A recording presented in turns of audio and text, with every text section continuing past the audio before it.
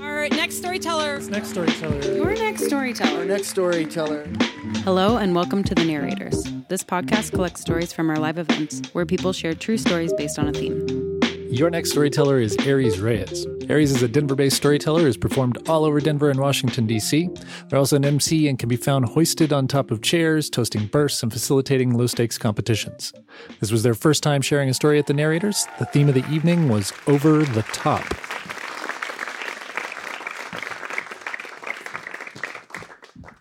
Hi. So let's keep talking about rivals. So I was thinking about the constellation of feelings that you have about a rival. Like, obviously, there's jealousy and some disdain and some repulsion. But I think there's also a lot of attraction. I think there's also a lot of curiosity, a lot of fascination.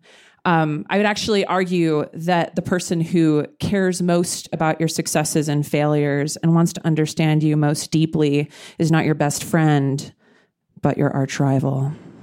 And the person that I wanted to understand most deeply and cared for most fully of their successes and failures during the summer of my 12th grade year, or my 12th year of life, was a young woman named Lindsay. And Lindsay and I were not meant to be rivals. We were actually pitted against each other. We were about the same height, and the camp counselors ignored our very different athletic abilities and just saw like, tall, yes, go. And they put us on opposite teams on every sport. And that kind of does a thing to two people. And there were like these like kind of weird comparisons of like the Agile Doberman and the Relentless Labrador Retriever. And that felt weird as a 12-year-old. And I was really bad at sports. Like, I was really good at reading and anime, and Lindsay was really good at sports. And the only way that I could like strategize to keep up with her was just by staying really, really close to her. And so I just was her like little chubby shadow for the summer, which she hated. She hated that. She hated that a lot. She thought it was somewhat similar to cheating. And so she never talked to me. She avoided me entirely in every way. She sat at the opposite end of the lunch table, and she also made sure that her locker was as far away from my locker as possible, which I actually appreciated because I hated the locker room. And if you didn't, I don't understand you. Well, for two reasons. The first was like the idea of other people seeing me naked was absolutely horrific. Like that was like, I was like repulsed on like what are the toads that have lots of holes? The sarlacc toad thing, Suriname toad thing. I had like that level of fear about other people seeing me naked. And I also found the idea of other people being naked and me having to figure out where not to look also equally stressful. I was like, I know I'm doing this wrong. I don't know how I'm doing this wrong, but every way I'm doing this wrong.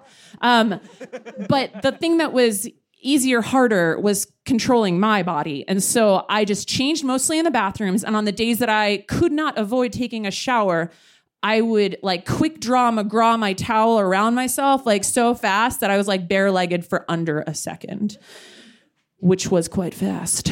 The weird thing is that I really like showering because in the shower, I was private and no one was there. And I think about my favorite person as a 12-year-old who was Sailor Mercury. Thank you. Sailor Mercury, as apparently you're not familiar... Losers. Was the first of the Sailor Scouts who was recruited by Sailor Moon to be a part of her gang of child soldiers who fought paranormal monsters. And Sailor Mercury was known for her strategic mind and also her loyalty. And she had short, really puffy blue hair and big glasses and pretty eyes. And she had a visor and like a little graphing calculator. And I like had a lot of questions about this. Like, I feel like for some of us, there's like a liminal figure in adolescence of like, do I want to be her or do I want to do her? And I like did not know, but that was what I thought about in the shower at length.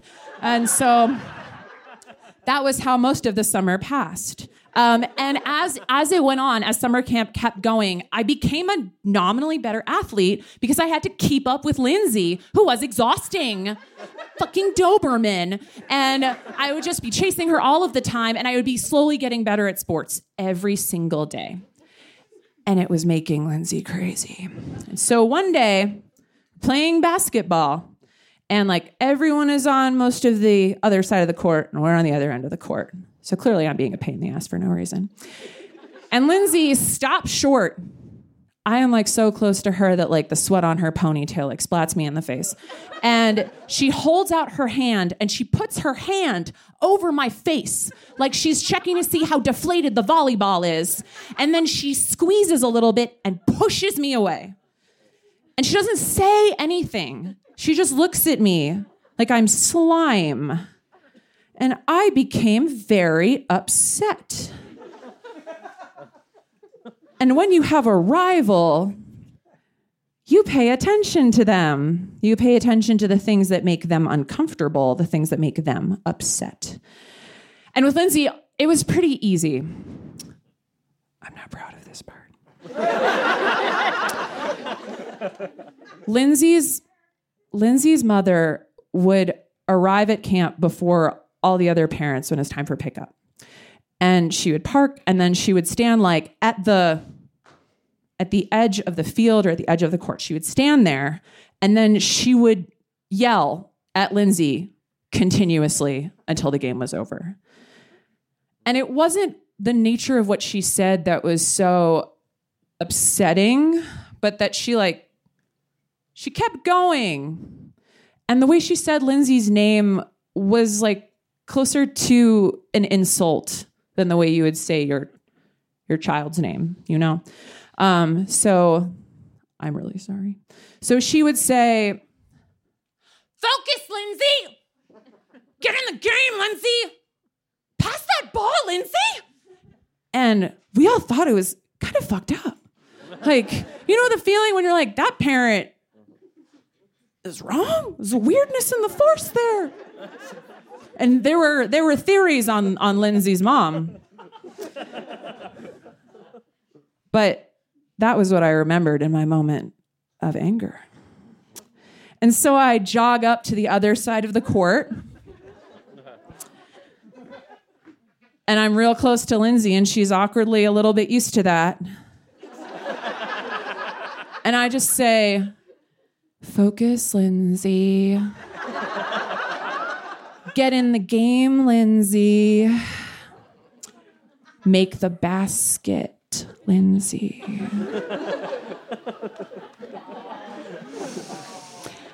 Lindsay freaked out. Lindsay did not make a basket. She could not complete a pass. She missed everything, and that was not her style. And the instant the game was over, she marched off straight to the locker room. And I thought, I deserve a shower. So I'm in the shower. I'm thinking about Sailor Mercury, as you know, a brilliant strategist. And I'm enjoying my shower. And then I like periscope my arm to reach for my towel to move on like my Quick Draw McGraw like cleany towel guy. And my towel is not there. And I start to get a little nervous. Because I'm like, maybe I forgot my towel. That's unlikely. Maybe it's somewhere, maybe it's on the ground. It's not on the ground. And I start to panic. And I'm like, cool, I'll wait it out. And I don't know if you've ever waited for 12-year-old girls to get out of the bathroom. I don't know if you've ever waited for them while they're discussing drama.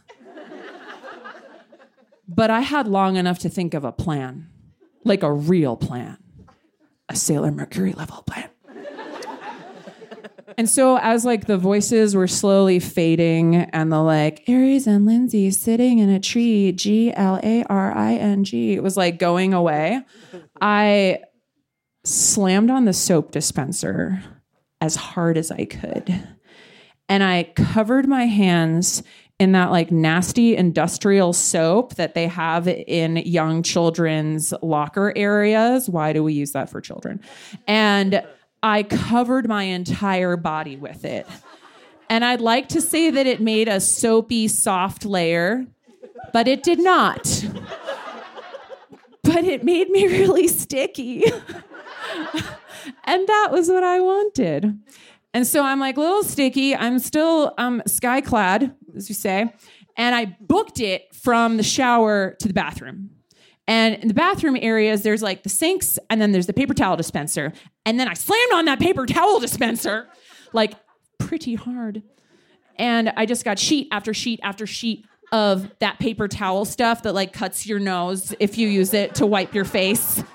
Abrasive. And then I like slapped it on my body like plywood. And in the shower, I had thought, I'll look like a mummy, like a deceased Egyptian prince. And I actually looked like a piñata. But I wasn't naked anymore. And so then I walked with my arms very close to my sides so that it stayed together.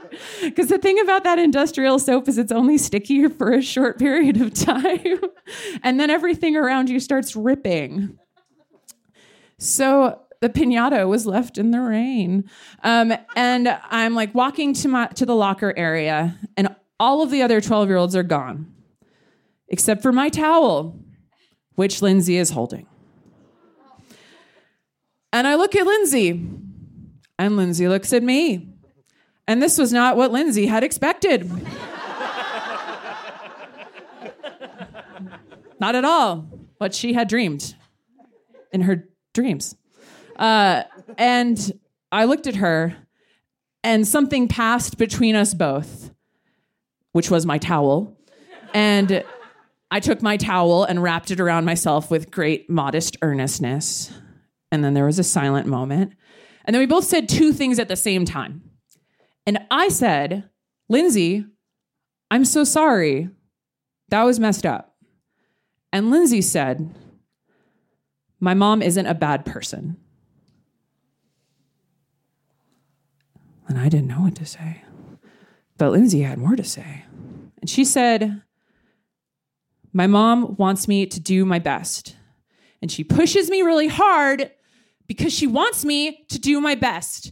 And I always try to do my best. And I always make mistakes. And you always make me make more mistakes. And she watches them. And she just gets really upset. She wants me to do my best. And I think I can do my best. But it's very hard to always do my best. And I didn't know what to say. But I pulled my towel and I sat next to Lindsay and I just heard her talk for a while. And she had a lot to say. And I didn't know what to tell her. I didn't know what to say, but I just stayed with her. And when she started to cry, I just kind of cozied up next to her the way I did during our games.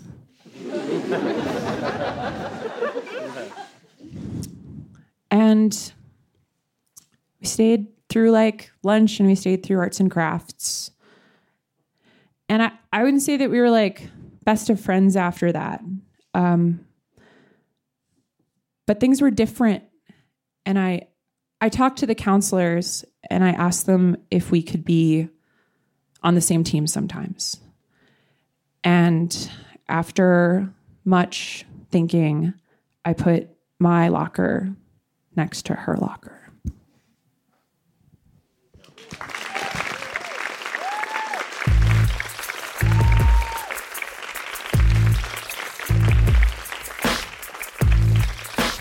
Aries, everyone!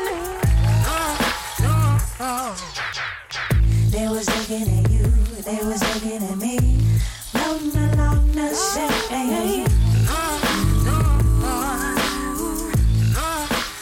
Narrators is produced by me, Ron Doyle, Sydney Crane, and Aaron Rollman, with help from Karen Wachtel, Jesse Witten, and Scott Carney. Thanks to our sponsors, Buntport Theater Company, Illegal Pete's, From That Photo, and Great Divide Brewing Company. Our theme music is by Whalehawk, and we'd also like to thank TikTok, who provided the outro music you're listening to right now. You can find a link to their music in the show notes for this episode. Hey, are you still listening to these credits right now? Because I'm going to go off my usual script for a moment to ask you, have you subscribed to this podcast yet? Have you left a rating or a review or told a friend about your favorite episode? Because we really want the voices of our storytellers to be heard, for their stories to reach more people, and we just can't do that without you. We want to hear from you too. We want to know more about which stories you love the most. So come on, reach out. You can find us on Facebook, Twitter, Instagram, and at our website, thenarrators.org. And sincerely, thanks for listening. Yeah. Womp, womp, womp.